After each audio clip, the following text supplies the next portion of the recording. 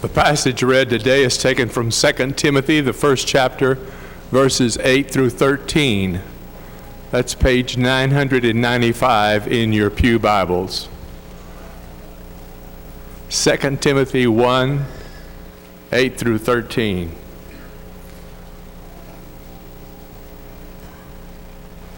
Do not be ashamed then to testify to our Lord, or to me his prisoner, but take your share of suffering for the gospel and the power of God, who saved us and called us with his holy calling, not in virtue of our own works, but in virtue of his purpose, and the grace which he gave us in Christ Jesus ages ago.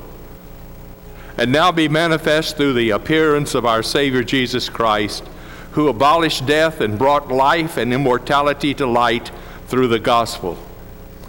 For this gospel was appointed as a preacher, an apostle, and a teacher, and therefore I suffer as I do. But I am not ashamed, for I know whom I have believed, and am sure that he is able to guard unto that day what has been entrusted to me. Follow the pattern of sound words which you have heard from me in faith.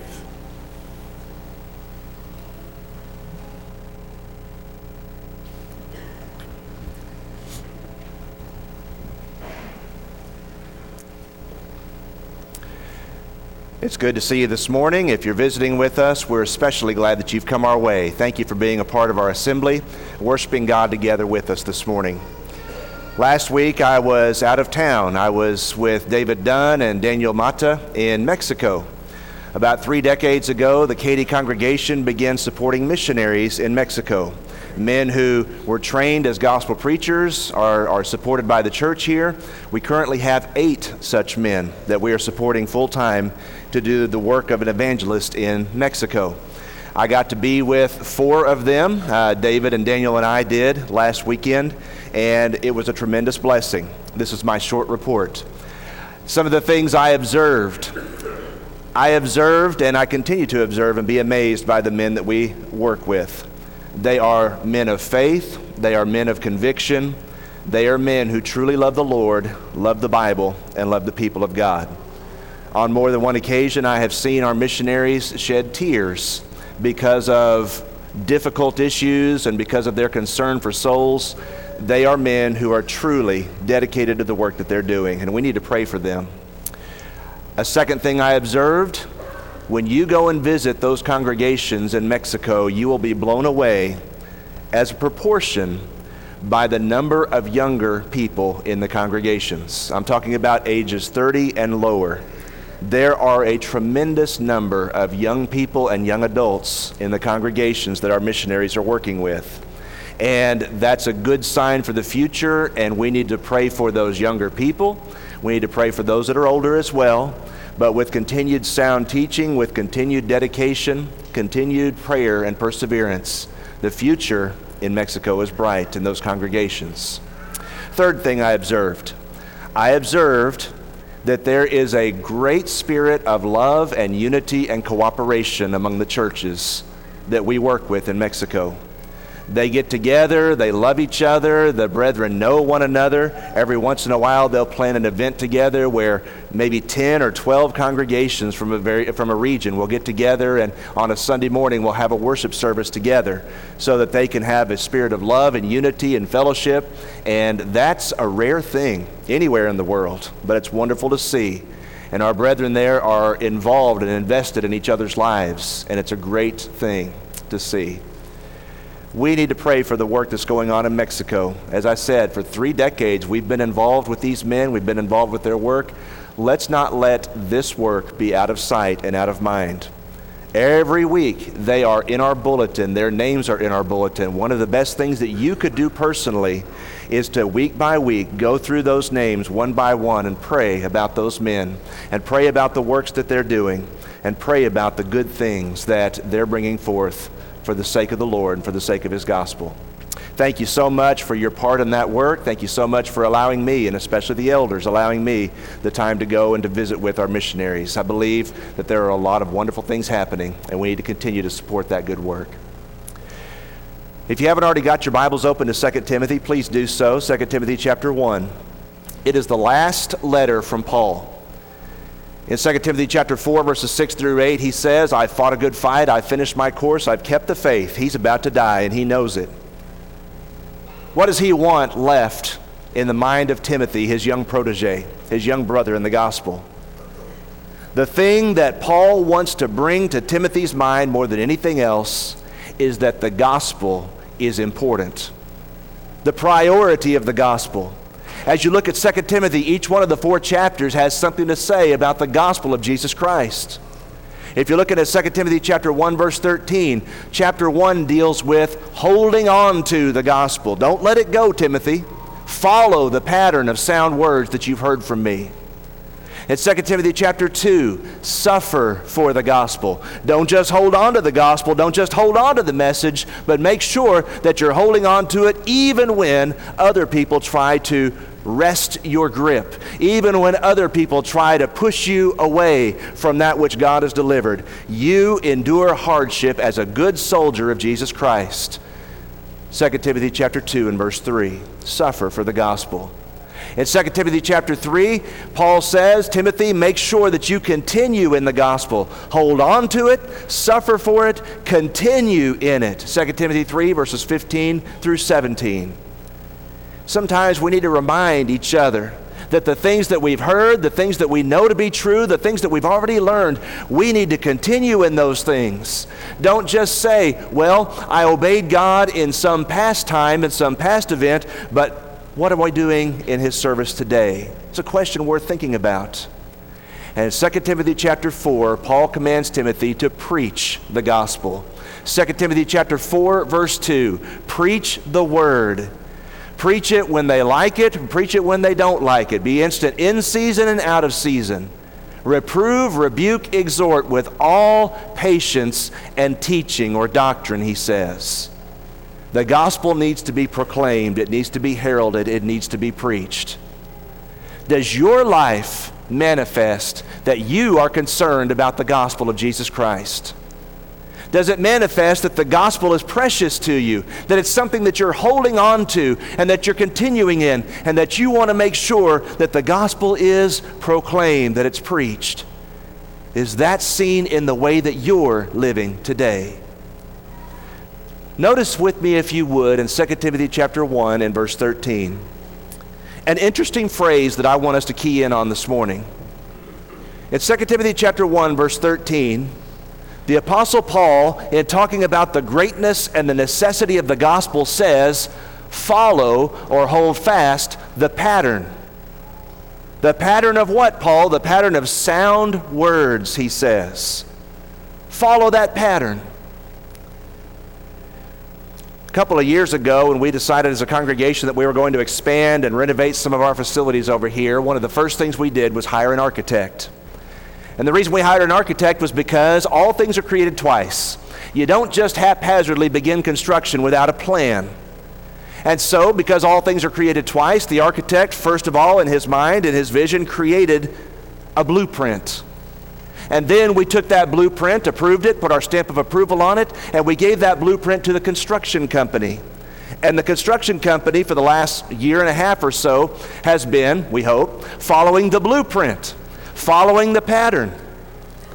And it's the exact same concept that you find here in 2 Timothy chapter 1, verse 13. Paul is saying, there's a blueprint that's been given to you, Timothy. Hold on to that, follow it, continue in it, and notice that the pattern that you're to follow, it is a pattern of sound words, words that are healthy. More about that in this evening's lesson. I want to ask 3 questions this morning. As we think about this phrase in 2 Timothy 1:13, the first question is, what is a pattern? What's the Greek word there for pattern? The Greek word is the Greek word tupos. T-U-P-O-S. It's the word from which we get our English word type, T-Y-P-E. And the word tupos literally means a model or a design or a template to guide, a blueprint, if you will. And that word is really fascinating when you look at it in Scripture, because that word is used in three ways in the New Testament. The three ways in which the word pattern is used. First of all, it is used to describe a life to be imitated. A life to be imitated. If you have your Bibles, open with me to a couple of passages. Look at Philippians chapter 3 and verse 17. The Apostle Paul went everywhere teaching and preaching the word. But amazingly and interestingly, as part of his ministry, he also lived what he preached. He taught people what the pattern was all about. He taught people what the Bible says, and then he lived it so that Paul could say to his brethren, "Follow me, do what I do." In Philippians 3 verse 17, Paul says, Brethren, join in following my example, and note those who so walk as you have us," talking about Paul, "as a tupos, as a pattern." In other words, Paul's saying, I've lived among you, you've seen my manner, you've seen my attitudes, you've seen my behavior. Follow me, do what I've done. Live the way I've been living among you. That's the gospel path. That's the path that pleases Jesus Christ. Follow my life. Turn over to 1 Timothy chapter 4 and look at verse 12. Timothy was a younger man. A lot of times that becomes a problem, especially when we're trying to have an influence on those who are older. And so Paul tells Timothy as a younger man, let no one despise your youth, 1 Timothy 4 verse 12, but be a tupos, an example, a pattern to the believers in word and conduct and love, in spirit and faith and in purity. Paul says to this young man, Timothy, make sure as a minister of the gospel that your life is one worth following, Timothy. Don't just tell people the truth, you live the truth, and you show them what kind of life that Christ would have us to live. It's a challenge. But sometimes that word pattern has to do with a life to be imitated. The second way it's used in Scripture in the New Testament is to describe a building or an edifice to be constructed.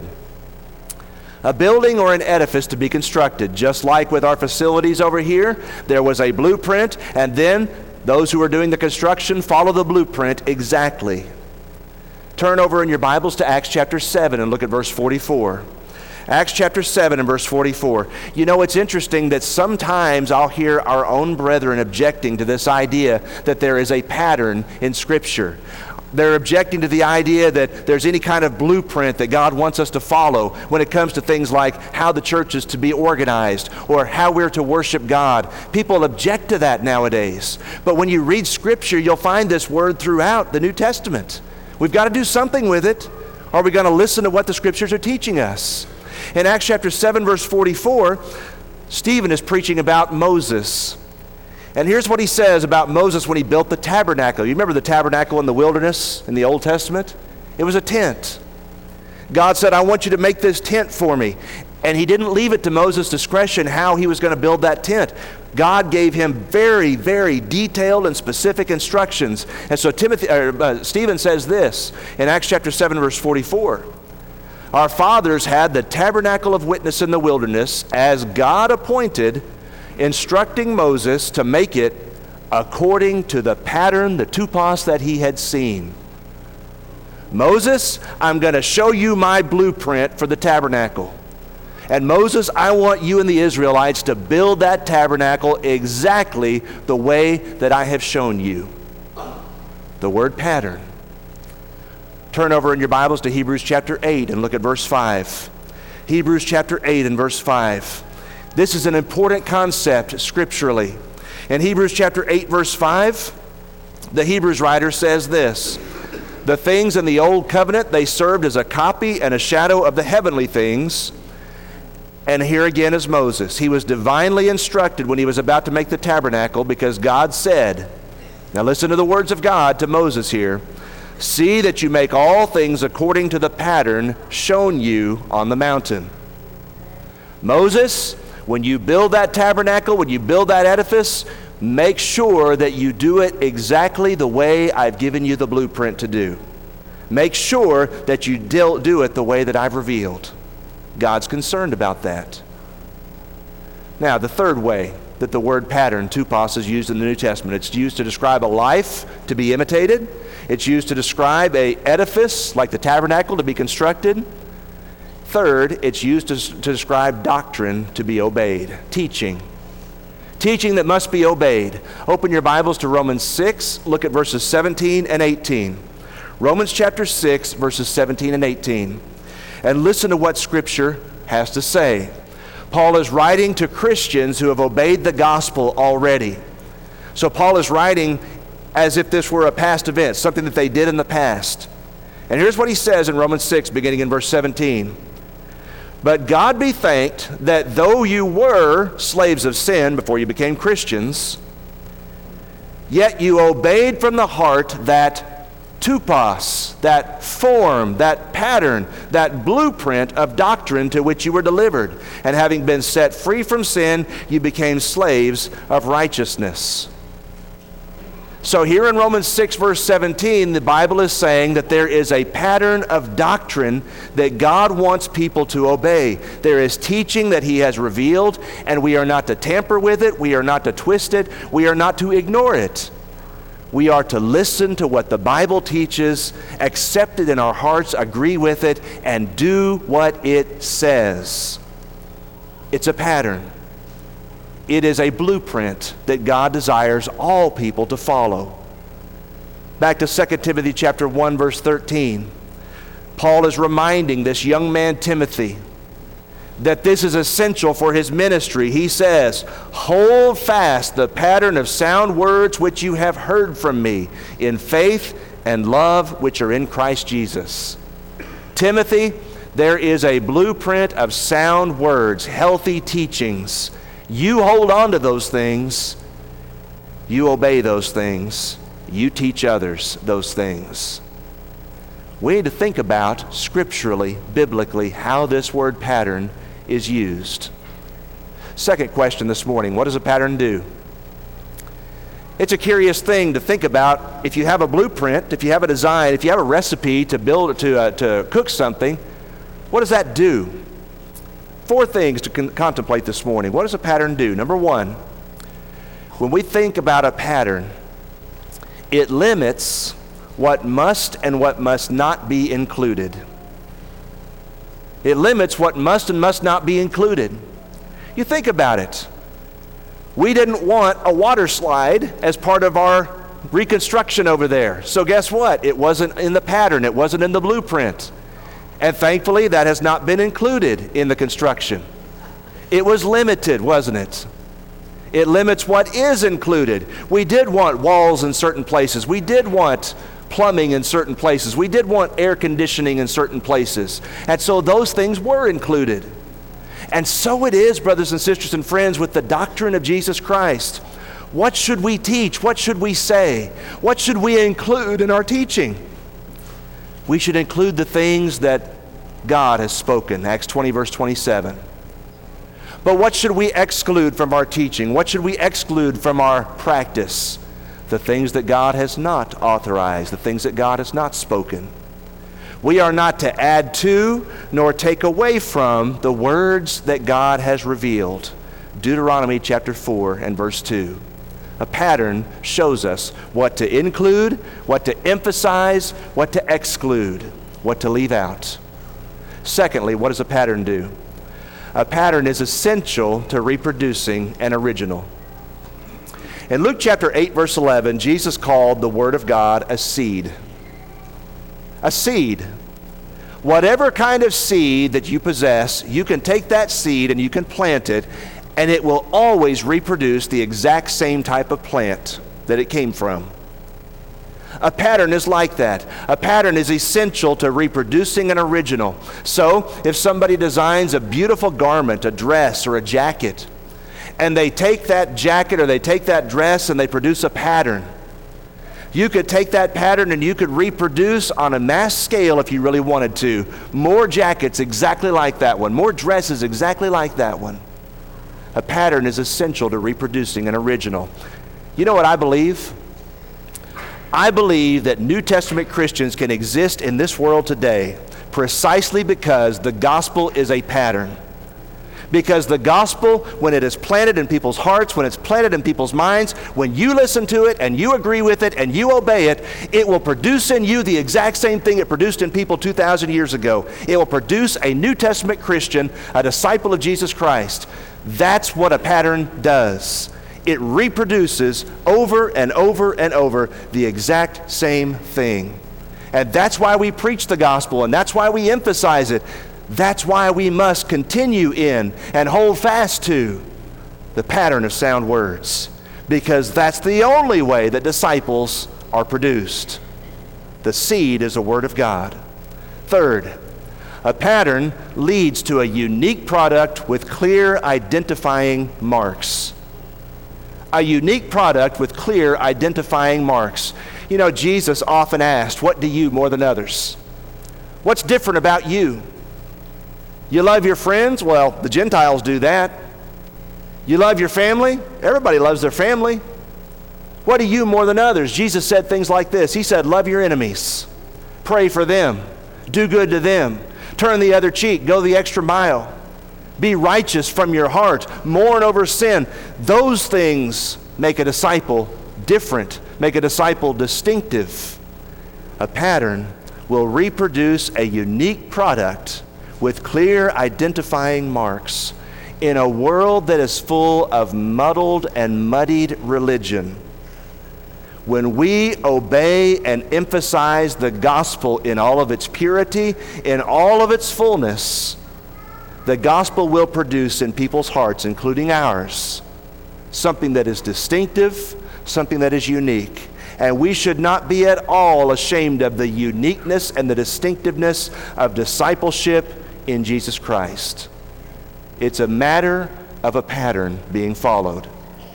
Fourth, what does a pattern do? A pattern is practical. Ladies go down to Joann's Fabrics and they purchase a pattern for a dress they want to make or something like that. Or you go and you find a recipe for some kind of dish that you want to cook for maybe the holidays.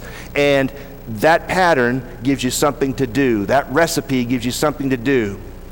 It gives you some procedures to follow. It gives you some things to start with, and it gives you a sequence and an order.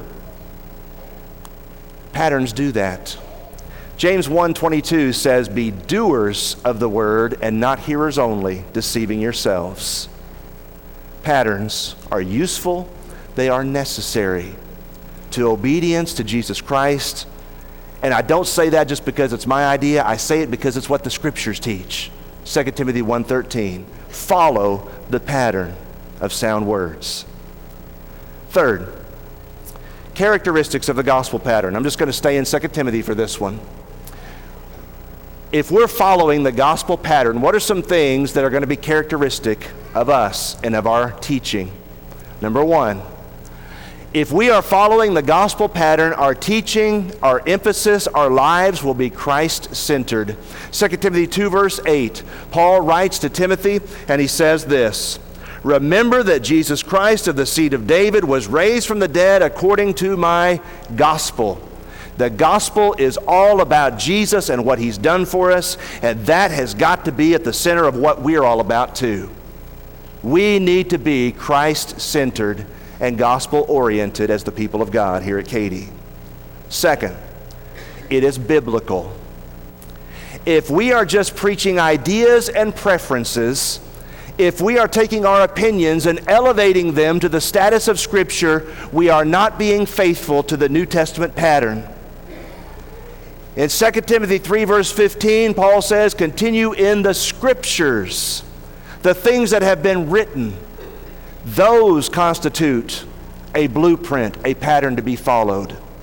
Be careful about adding to the Word of God. Be careful about leaving out things from the Word of God. Let's emphasize the whole counsel of God's Word. The gospel that we preach is historical.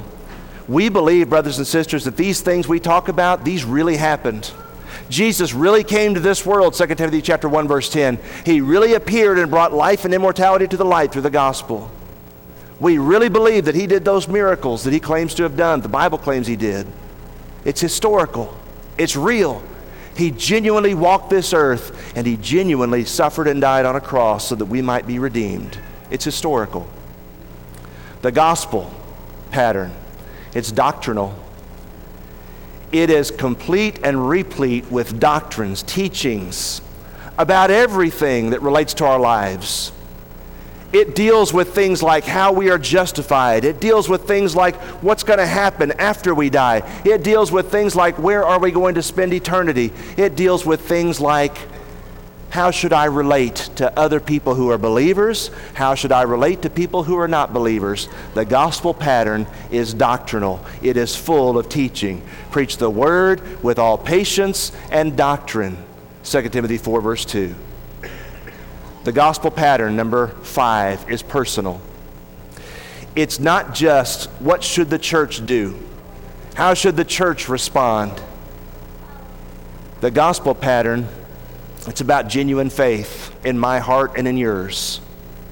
It's about people sincerely listening to and obeying the things that are taught by God. The gospel pattern has application to your life and to mine. And we need to make it personal. It's not just about what everybody else should do and what everybody else should believe. What do I believe? How should I live? That's the pattern. And then finally, the gospel pattern is practical. The word of God is profitable for doctrine, for reproof, for correction, for instruction in righteousness, so that the man of God may be complete, thoroughly furnished for every good work. Paul wanted Timothy to preach the Bible. He wanted Timothy to emphasize the Bible. He wanted Timothy to show the pattern of the Bible so that people could believe what the Bible teaches, they could know what they need to do to be saved, and they could be disciples of Jesus Christ just as others were doing in the first century. And we believe as people right here today that because the New Testament contains patterns for things like what must I do to be saved? How should the church worship?